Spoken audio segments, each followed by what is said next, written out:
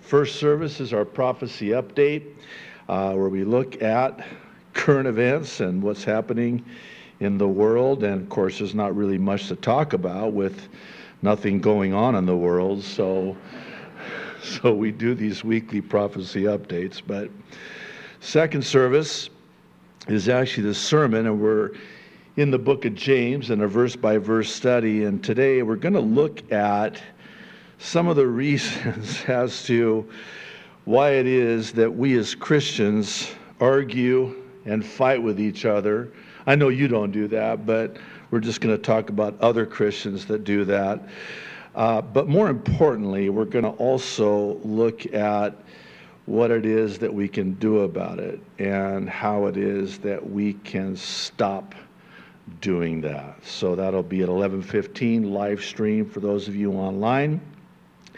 Also, for those of you watching by way of YouTube or Facebook, we encourage you to go directly to the website, jdfarag.org, for the uncensored and uninterrupted entirety of today's update. Okay, so today I want to talk with you about that saying. I'm sure you've heard it. It's always darkest before the dawn. And I want to talk about this as it relates to Bible prophecy. I think you would agree that the world today is becoming increasingly evil with each passing day and is seemingly getting darker by the day. Yay. How's that for an introduction? But God. Like with the darkest period of the night being right before the sun rises, so too is the darkest period of human history right before the sun returns. Sun, capital S-O-N.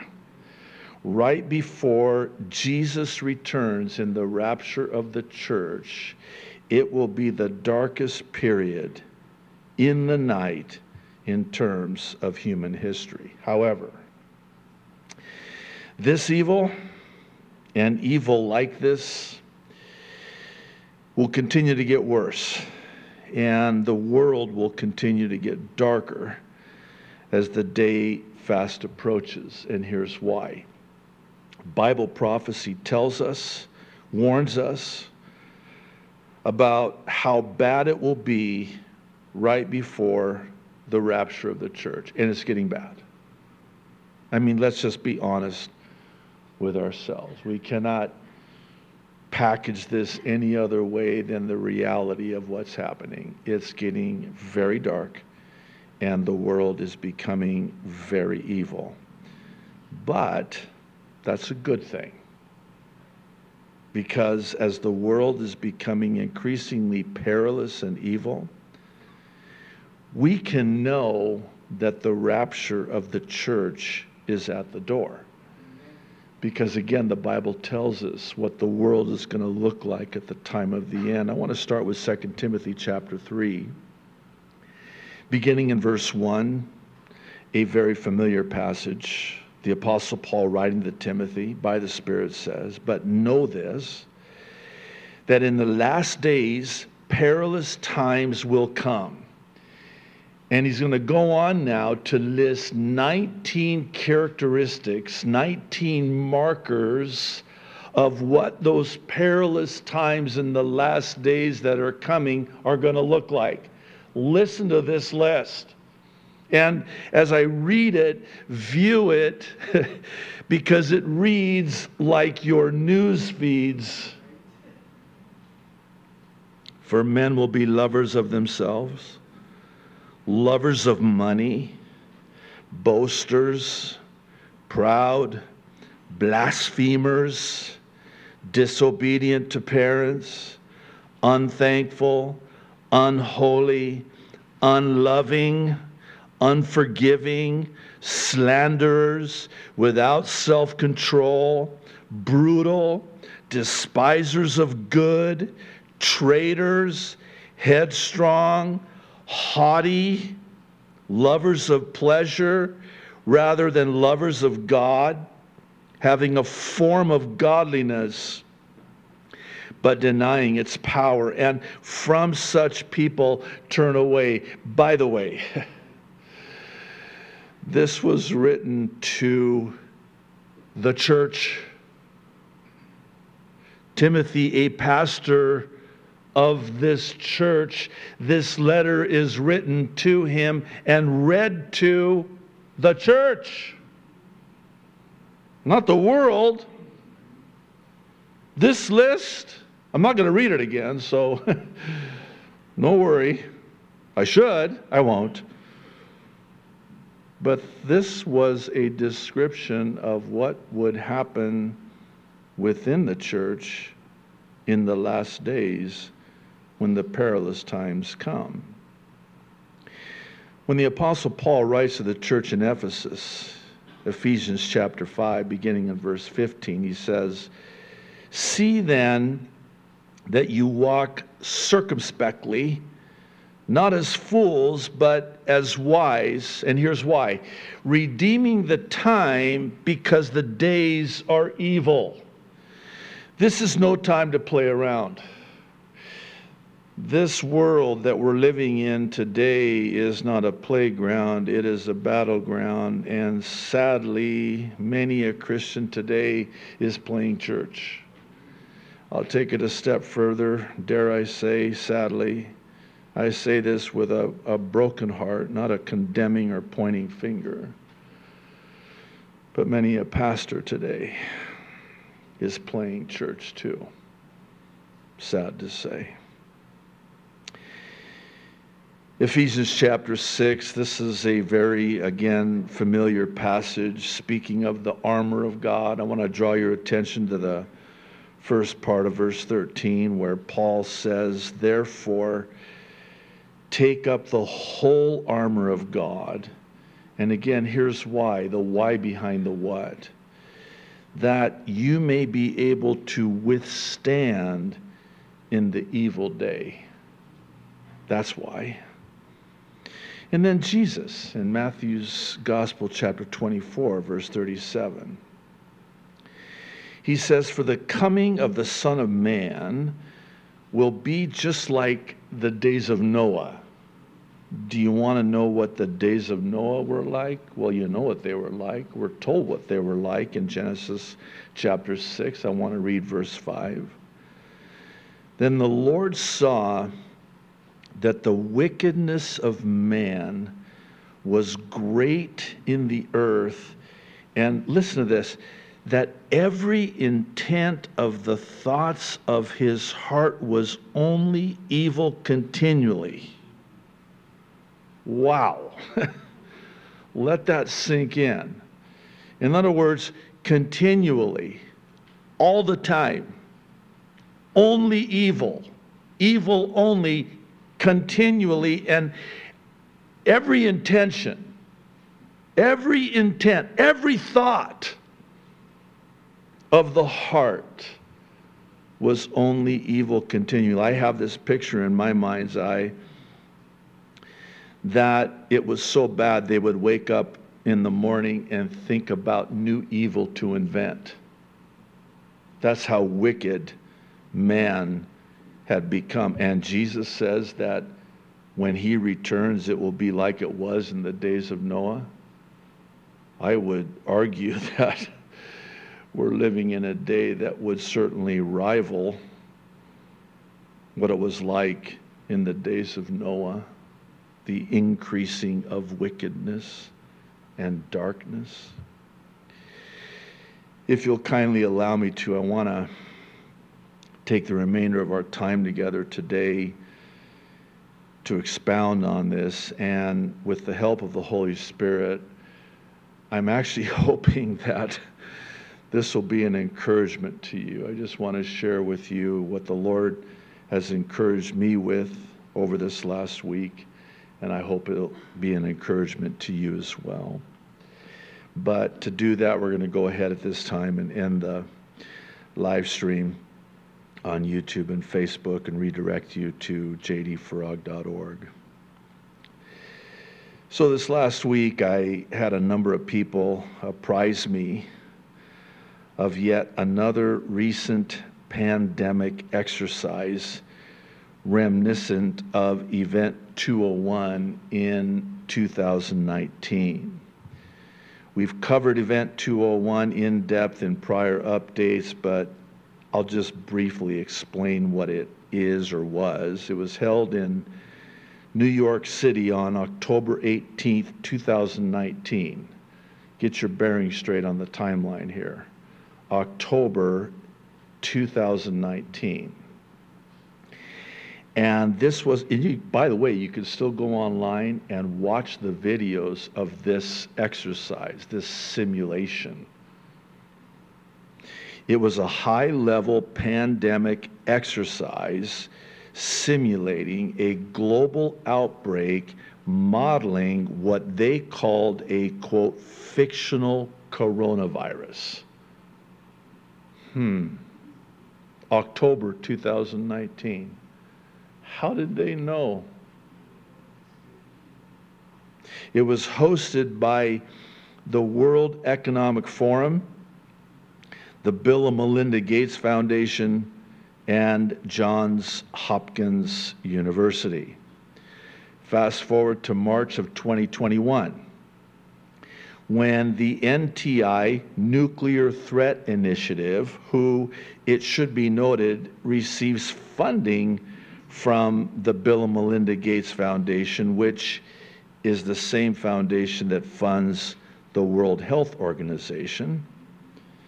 Well, the NTI partnered with the Munich Security Conference to conduct a tabletop exercise on reducing high-consequence biological threats. The exercise examined gaps in national and international biosecurity and pandemic preparedness architectures, exploring opportunities to improve prevention and response capabilities for high-consequence biological events. What, pray tell, biological events are they talking about?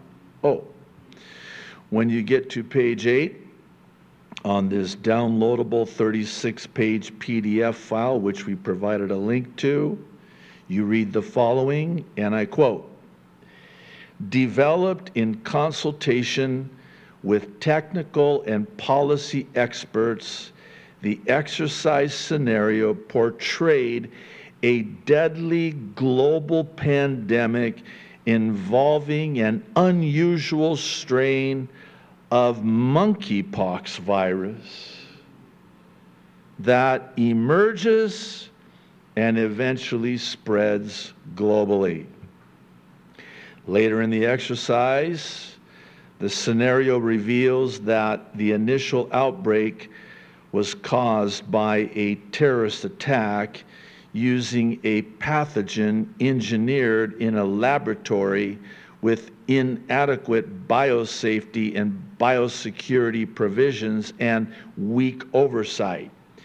The exercise, listen, the exercise scenario concludes with more than 3 billion with the B cases and 270 million fatalities globally.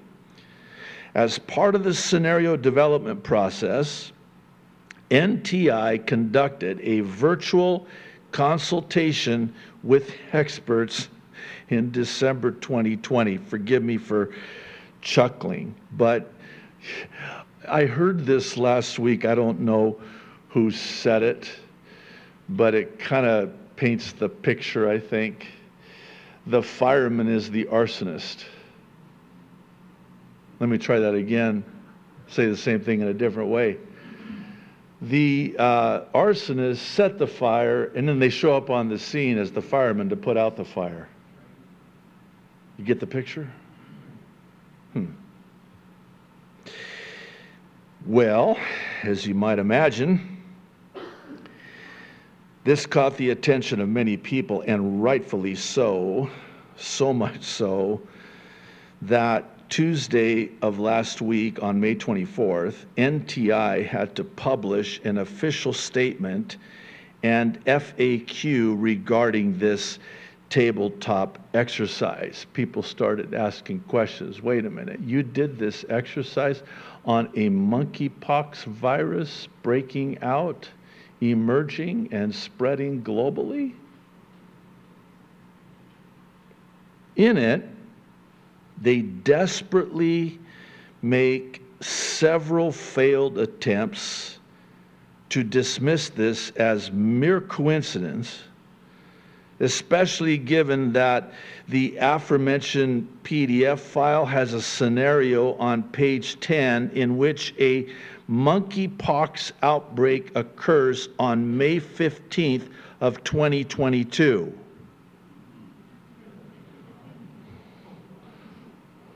Today's date's the 29th, right? So wait, let me see if I got this straight. So they do this simulation of an outbreak of the monkeypox virus, and in this simulation, this tabletop exercise, they present the scenario where the outbreak occurs May 15th of 2022. I may be wrong, but I think that might be the exact day that we saw on our television screens that all of a sudden now, oh, it's just right on schedule. How did they know? Things that make you go, Here's another one for you. I forget who said it, but it goes something like this: the best way to control the opposition is to lead it.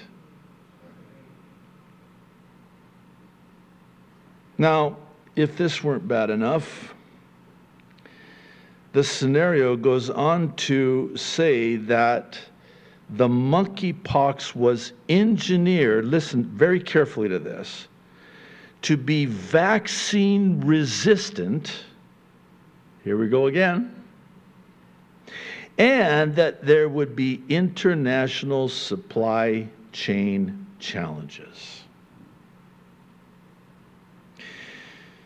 Well, it's actually possibly even more evil and dark than we might think. Please hear me out. There are many who believe that said monkeypox is actually very similar to shingles, which is a known adverse event due to the COVID injection. And if this is true, then it should come as no surprise that this is yet another deception in lying about and covering up the evil agenda of a global genocide, which the book of Revelation describes in prophetic and graphic detail.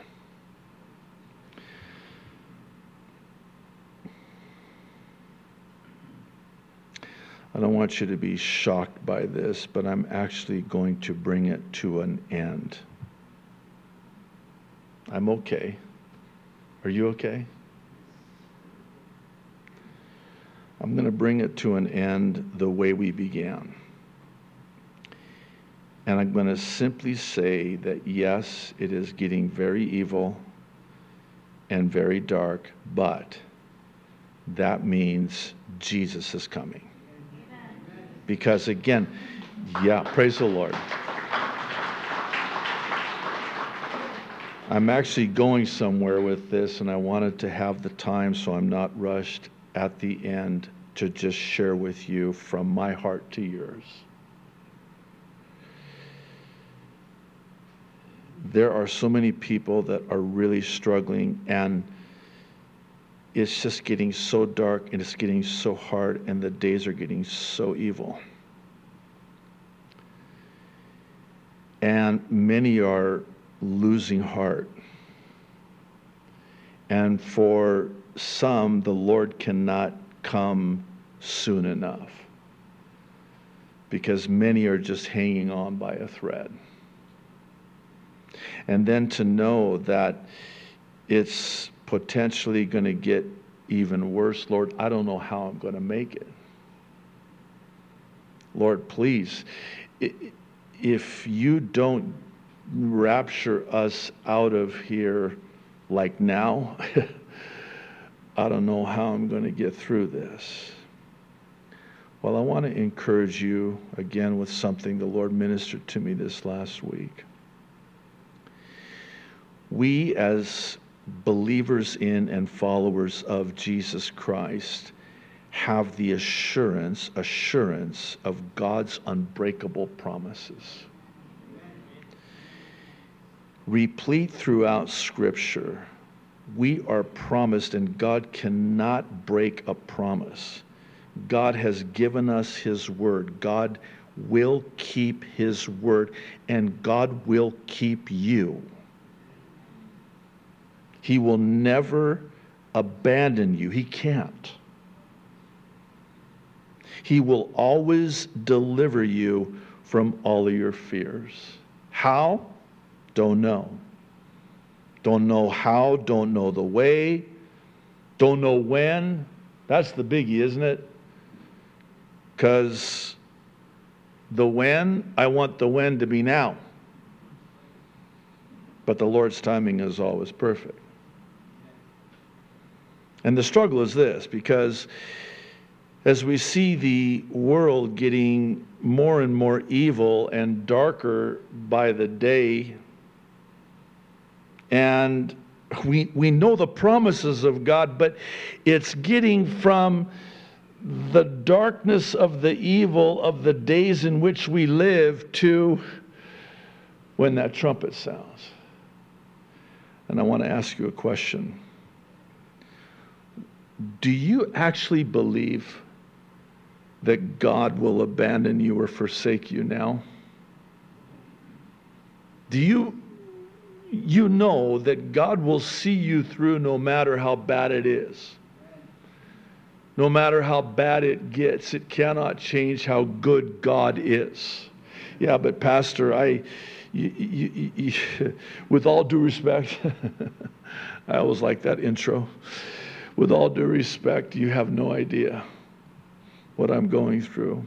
Well, I don't, but God does. Yeah, but it's really getting hard. I don't know how I'm going to make it. I mean, it's not just one day at a time. It's just like one moment at a time.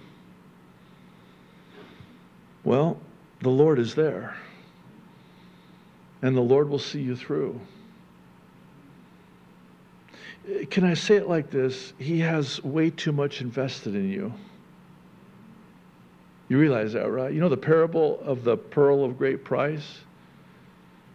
Where the guy goes and sells everything in order to purchase that property, in order to get that pearl. We're the pearl. And He purchased us. And it cost Him everything. And He loves us so much, and He has so much invested in us. He will never abandon us.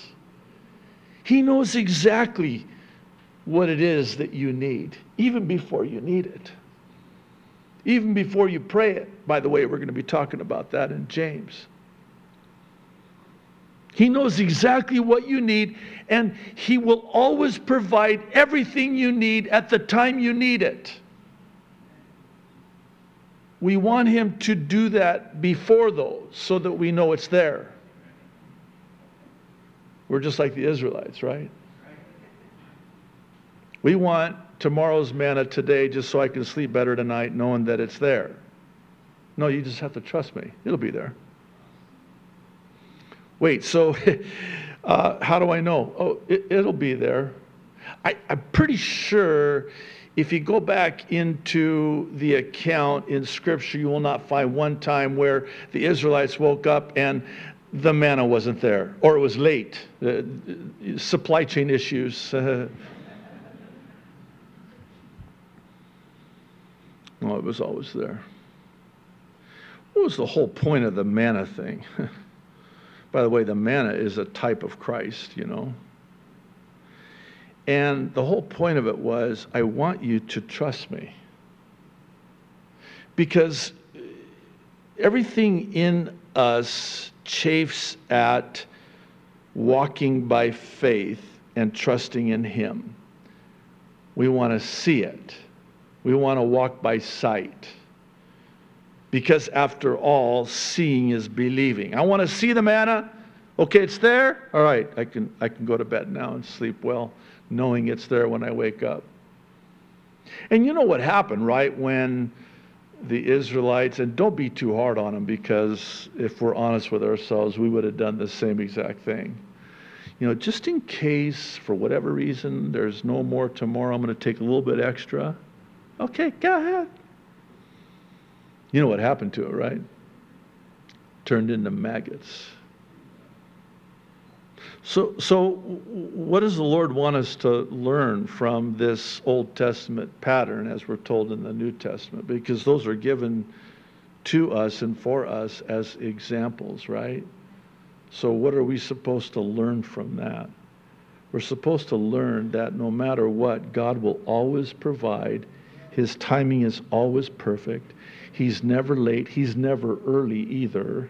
And truth be made known, we don't want Him to be early. He will always provide. And by the way, what about your faith? As we just got done learning in our study, verse by verse through Hebrews, that without faith it is impossible to please God. That means that when we have faith, we're very pleasing to God. God is very pleased by our faith. I'm sort of stunned by the account in the Gospels where Jesus will like stop everything and point out when somebody has faith. And he'll just stop everything. I've never seen faith like this in all of Israel. Somebody comes to Jesus and believes by faith for a healing, and Jesus is like, it's done. According to your faith, let it be done unto you. Now, if that's how it works, and it is, then wouldn't it stand to reason that God wants us to have that faith? How am I going to get me some of that faith? I'm just sharing from my heart. Please just hear me out, okay? How am I going to get that faith? Faith comes by hearing, and hearing by the Word of God. Now, when I get into the Word and the Word gets into me, I will not be afraid. I will have no fear. But see, the enemy's right there, wanting to give us that spirit of fear. And fear, really, to me, is the antithesis of faith. You cannot have fear and faith at the same time. It's either one or the other. So if I have faith, well, yeah, but I don't see it. No, it's not seeing is believing. Believing is seeing. Believe and you will see. So I'm looking at this thing going, Lord, I get up there every week, as is my privilege to, and I talk about how evil it is. And by the way, this is just what we know.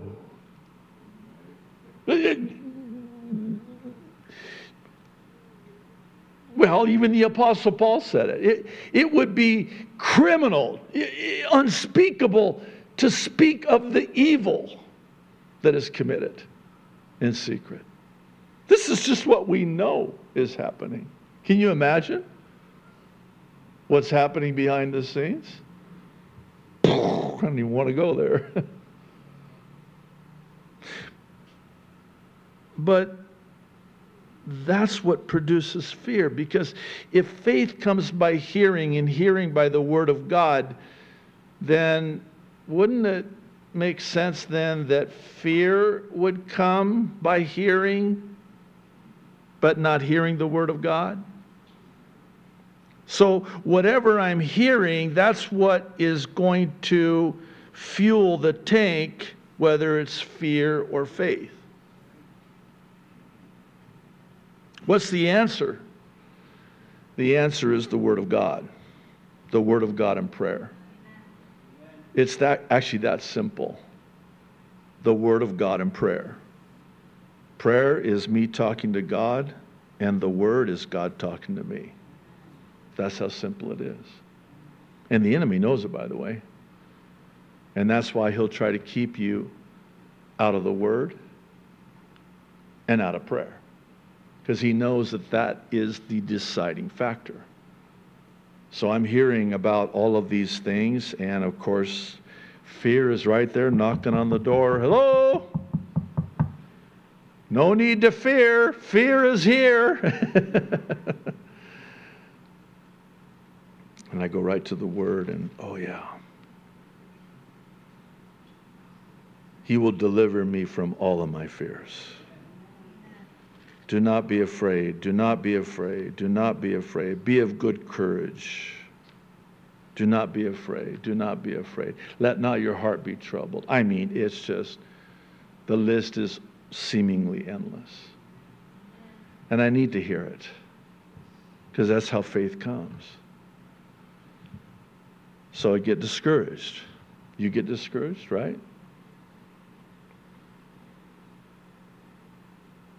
You see what's happening in the world and how difficult it is, and the darkness and the evil. And you want the Lord to come. And you don't know how you're going to make it. You're going to make it. Yeah, but I don't know how I'm going to get through this one. No, God's going to see you through.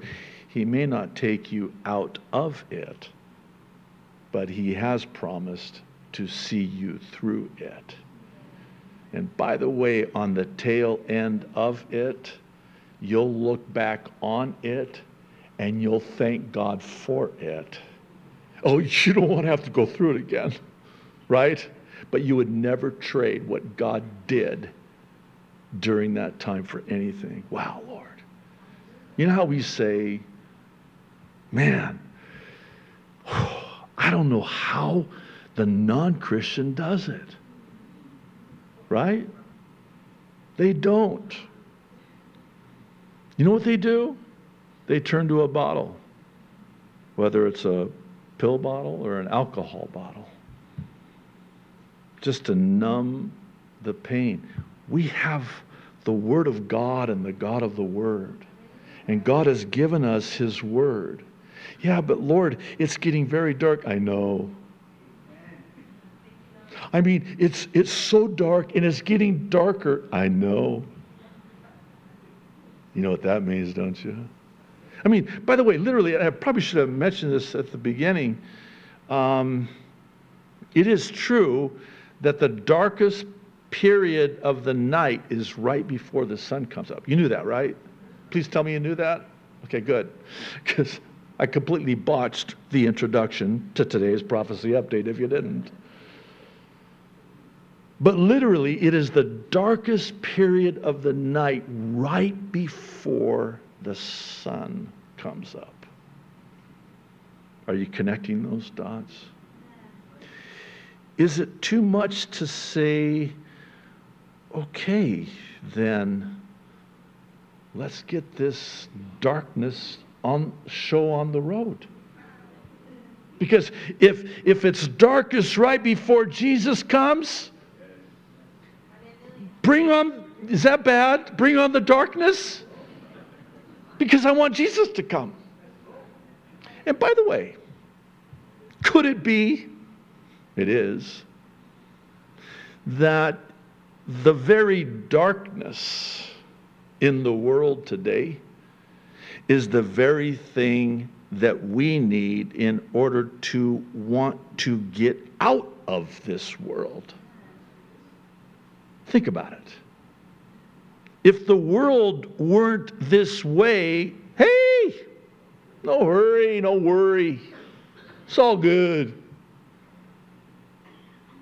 But when things get hard, and come on, let's be honest, You know how it is, right? When adversity strikes, oh Lord, come quickly.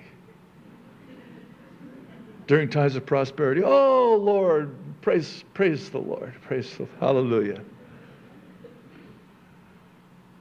Not so urgent, is it? You see what I'm trying to say here? Don't you think God knows that? You know, we talked about this last week. It's hard, and they're really struggling, and they're really hurting, and the world is very dark, and the world is very evil. Maybe they want to go home now. Maybe the thing or whatever it or they were that they were holding on to so tightly, they're not holding on tightly anymore. They've let go of it. I'm convinced in my own life that the trials, the pain, the sufferings, the hardship, the persecution, oh, by the way, those who want to live godly in Christ Jesus will suffer persecution. Amen. And here we are at the end, I mean the very end. And yes, there is the propensity for this to get even worse and even darker and even more evil with each passing day, but God. It just means one thing: Jesus is coming. And I want to say lastly, for anyone that is really battle weary, if I can say it like that, you be encouraged. You be encouraged. The Lord knows what you're going through. The Lord knows how painful it is and how hard it is, how terrifying it is. But He'll see you through. He'll get you through it. I don't know how He's going to do it, but He does. I don't know the way He's going to do it, but His ways are not our ways. Imagine that. Could you imagine if our ways were His ways and our thoughts were... Can you imagine if the way we think was how God thinks? That would be horrifying. His thoughts are not our thoughts. His ways are not our ways. They're infinitely higher. Who knows the mind of the Lord? His ways are unknowable. And may I suggest that God may choose to use a way that you could have never possibly in your wildest imaginations ever even thought of, let alone asked. Because He can. God may do and is doing something that you can't even, I think it's, I forget the name of the prophet. He says, even if I tried to tell you, you wouldn't believe it. Okay, try me. No, because you wouldn't believe it if I tried to tell you what I'm going to do. And then God does it. And then, isn't it true that when God does it, we're like, oh, I can't believe He did that. It's like we don't even believe it when He does it. And we see it. Can't you see it right in front of you? I can't believe it. Really? Maybe I just need to speak for myself. Maybe you're more spiritual than I am, but God does a miracle, and then after God does the miracle, we're still in doubt. Did He really just? Yeah, He did. Wow, God, that's amazing. I know. I'm God. Yeah, but God, that was impossible. I know. I'm the God of the impossible. Is there anything too hard for me?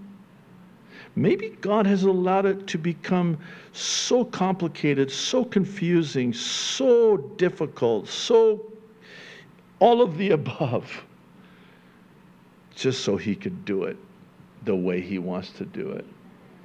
And then when, not if He does it, because He will. When He does it, man, you're like, God, thank you, God. Thank you, God.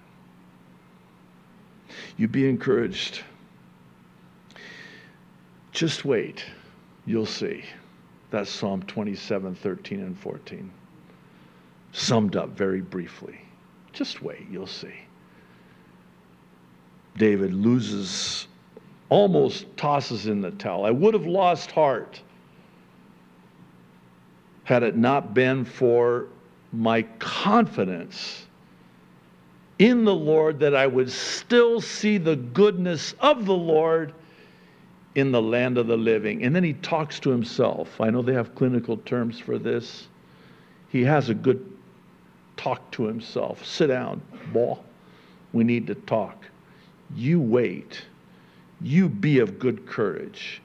You'll see the goodness of the Lord. Just wait.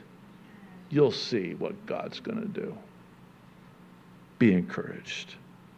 Now, everything I just said up to this point is for the believer. Doesn't apply to those who do not know the Lord or have never put their trust in the Lord to be saved. And that's how I want to bring it to a close. I don't know how else to say it except today is the day, and the urgency is now. One of the greatest, and I'll even say most successful lies of the enemy, as one so eloquently described it, is not there's no heaven or there's no hell, but there's no hurry. That is the most successful lie from the father of lies. No hurry. No urgency. Well, there is urgency. And today is the day because we are at the end. And the trumpet is about to sound. And the dead in Christ are going to rise first. And we who are alive and remain are going to be caught up to meet the Lord in the air. What I just said to you out of 1 Thessalonians chapter 4, verse 17, about the rapture is more real, and I know I say this often now. Hope you don't tire of me saying it. It is more real than the comfortable chairs you're sitting on right now. It will happen. And I am convinced with all of my heart, I truly believe this with all of my heart, that it's sooner than any of us could possibly imagine. It could happen at any time. The rapture of the church is imminent. And by the way, and maybe this is the Holy Spirit, and this is why, again, I wanted to make sure I didn't run out of time and rush through this, but please, I'm pleading with you.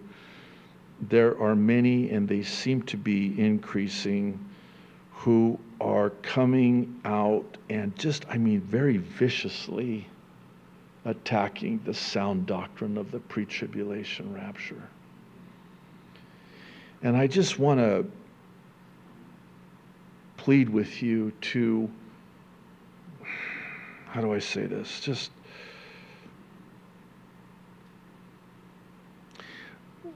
look at the fruit of that. Look at the fruit of that.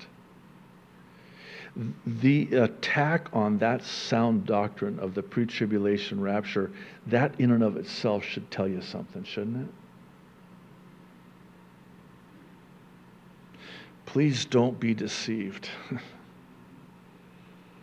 The rapture of the church of Jesus Christ has to happen before the 7-year tribulation.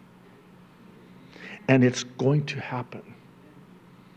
And I believe it's going to happen very soon. And that's why there's urgency. Today is the day. Now, this is a twofold encouragement. Because for the believer, it's like, hang on, not much longer. That's what Jesus had John write to the church in Philadelphia. Just hold on. I know you have little strength. I know you're battle weary. I know you're, for the local, bus up. Sorry.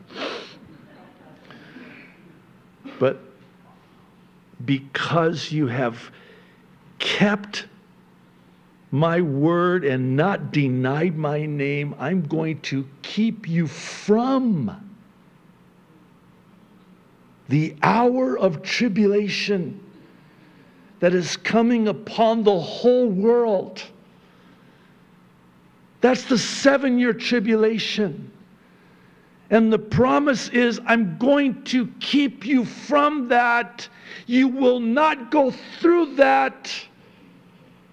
Just hold on a little while longer. How much longer? Not much. I don't know how much longer I can hold on. I'm holding on by my fingernails. I know, not much longer. I'll keep you. I'll hold you. I'll carry you. I'll sustain you. I'll provide for you. But just hold on. Because I'm coming. That's the encouragement for the believer. For those who are not believers, the encouragement for you today is you can make that decision today. And you're late to the party. Welcome. But that's okay. Jesus taught a parable about it, where he hires these laborers in the morning and they agree to the pay. And then throughout the day he needs more and he hires more, and then he hires more towards the end of the day. There's like an hour left, pays them the same amount. Well, apparently the guys in the morning caught wind of this. They're like, how much you get paid?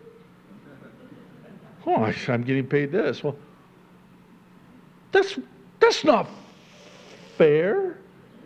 You barely got in by the hair of your chinny chin chin.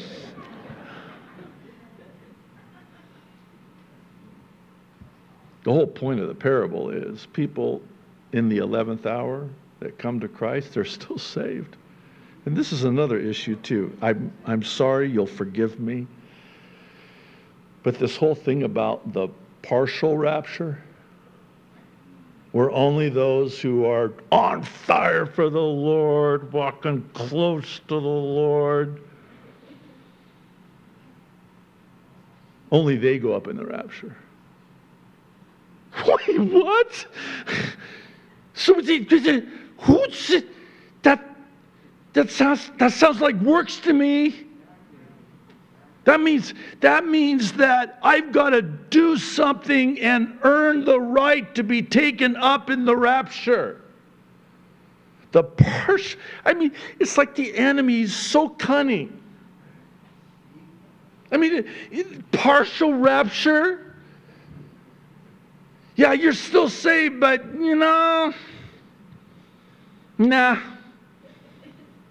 not going up. You're saved, but you're just only the people who are really close to the Lord. Well, that means that it's predicated upon my works then.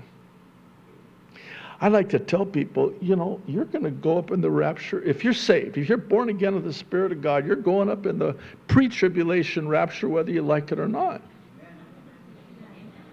I'll see you on the way up. There won't be much time because it'll be very fast, but we'll have all of eternity. I'm kidding. I still wonder, though, if I'm going to get to say I told you so, but probably not. My point is this. Jesus is coming. The rapture of the church is imminent. It could happen today. Boy, would that be cool. Like right now, just...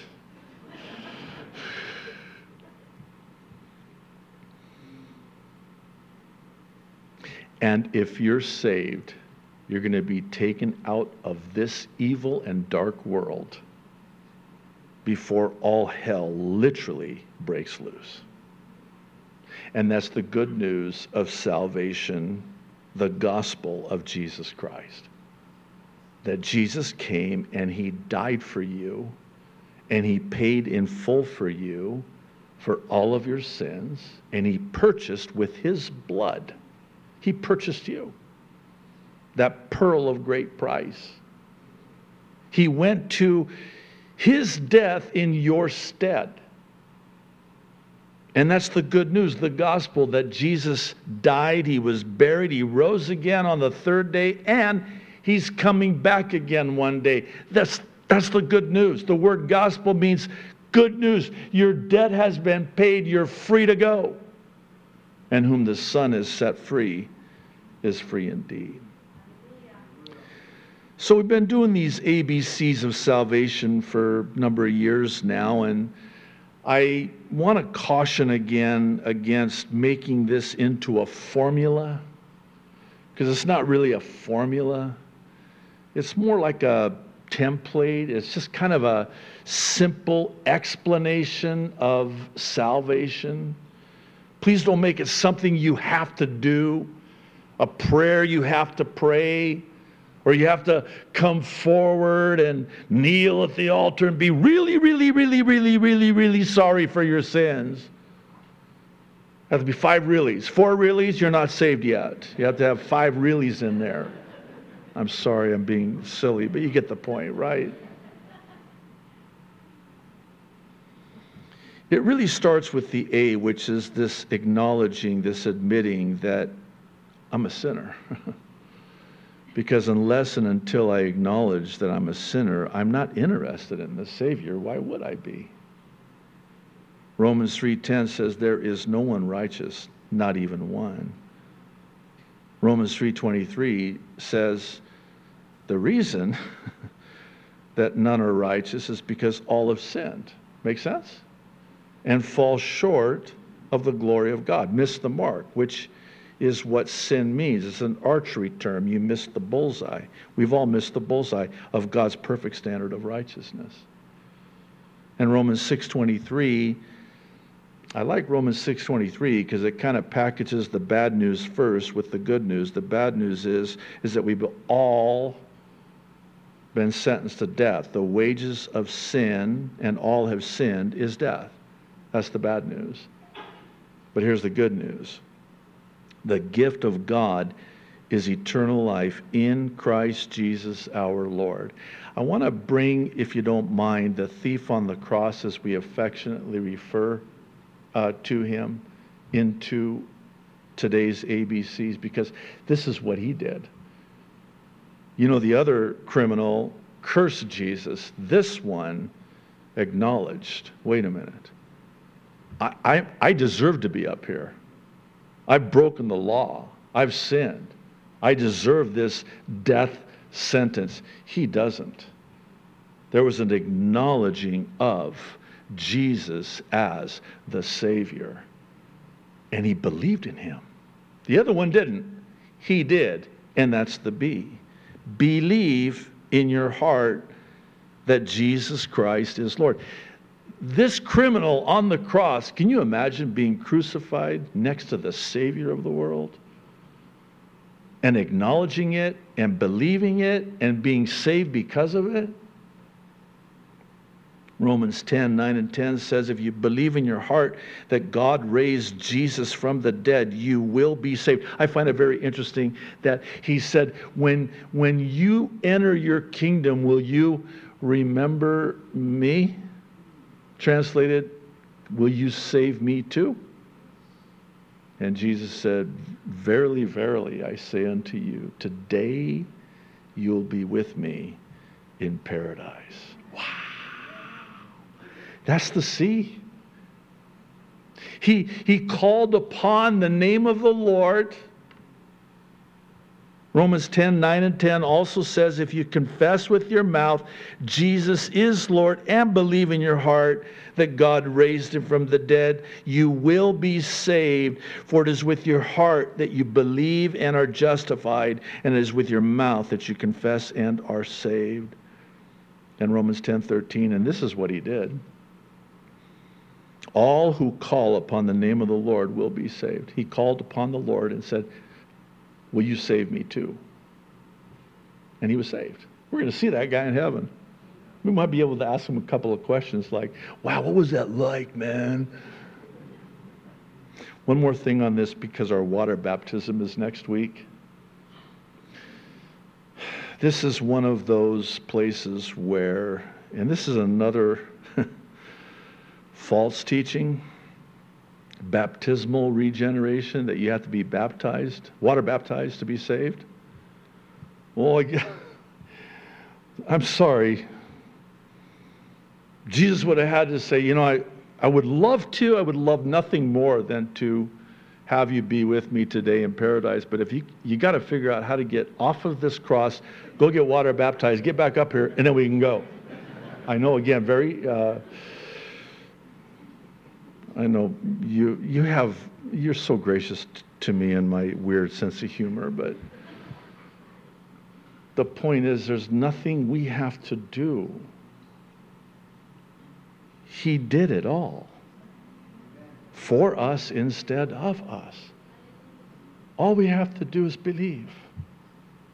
That's it. It's actually simpler than ABC. It's as simple as B. Just believe in your heart. And you'll be saved. For God so loved the world that he gave his only begotten Son, that whosoever would believe, fill out an application, go online, agree to the terms of service, get water baptized. That's the last time. Whosoever would believe would not perish, but have everlasting life. Oh, please, I implore you today, if you've never believed in Jesus, put your trust in Jesus. Today is the day that you'll make the most important decision of your life for eternal life. There's nothing you have to do. I pray you will. I want to end with this but God testimony. Today's testimony comes from Elizabeth Mosley, who writes, just wanted to share my but God story with you. I started as a temp with a company in September 2021. They were working remotely and required anyone coming into the office to be vaccinated. I decided to work with them as long as I could. I did not know what God had in store for me. I was just trusting him to work it out. Imagine that. What a novel idea. Trust God to work it out.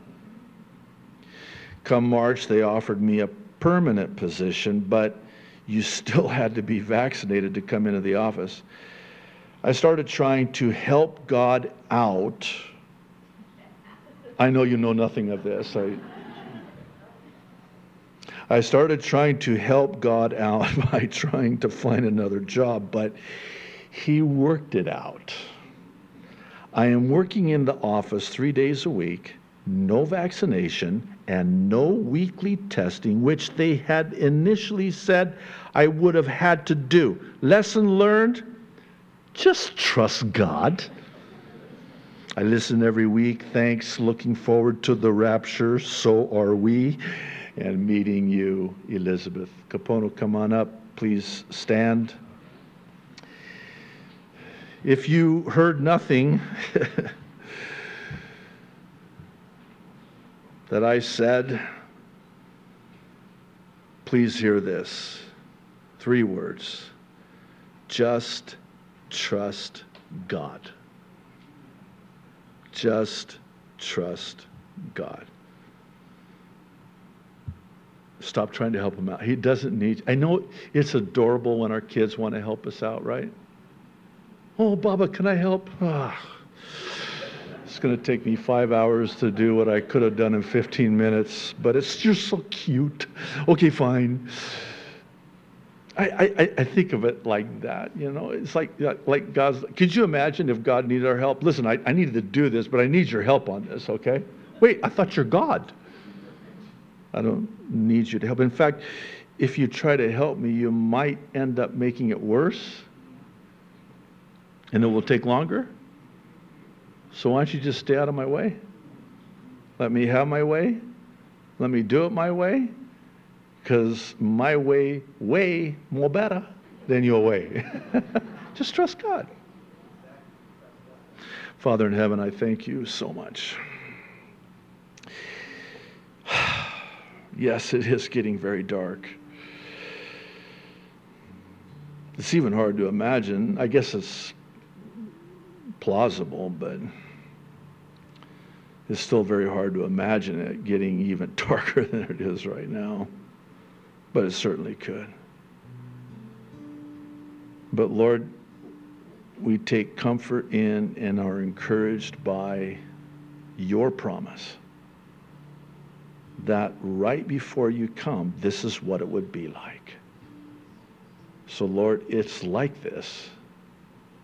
So we're lifting up our heads and we're looking up because we know our redemption draws nigh. Lord, come quickly, please, we pray.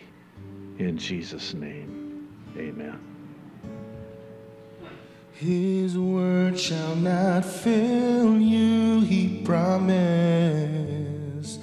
Believe him and all will be well.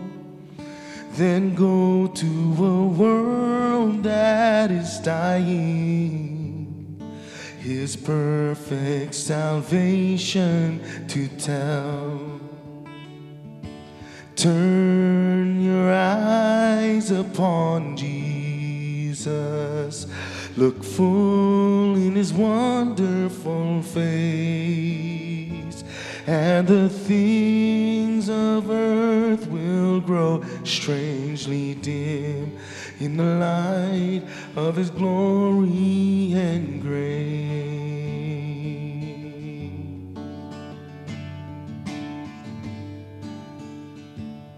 Turn your eyes upon Jesus. Turn your eyes upon Jesus. Look full in his wonderful face, and the things of earth will grow strangely dim in the light of his glory and grace. And the things of earth will grow strangely dim in the light of his glory and grace.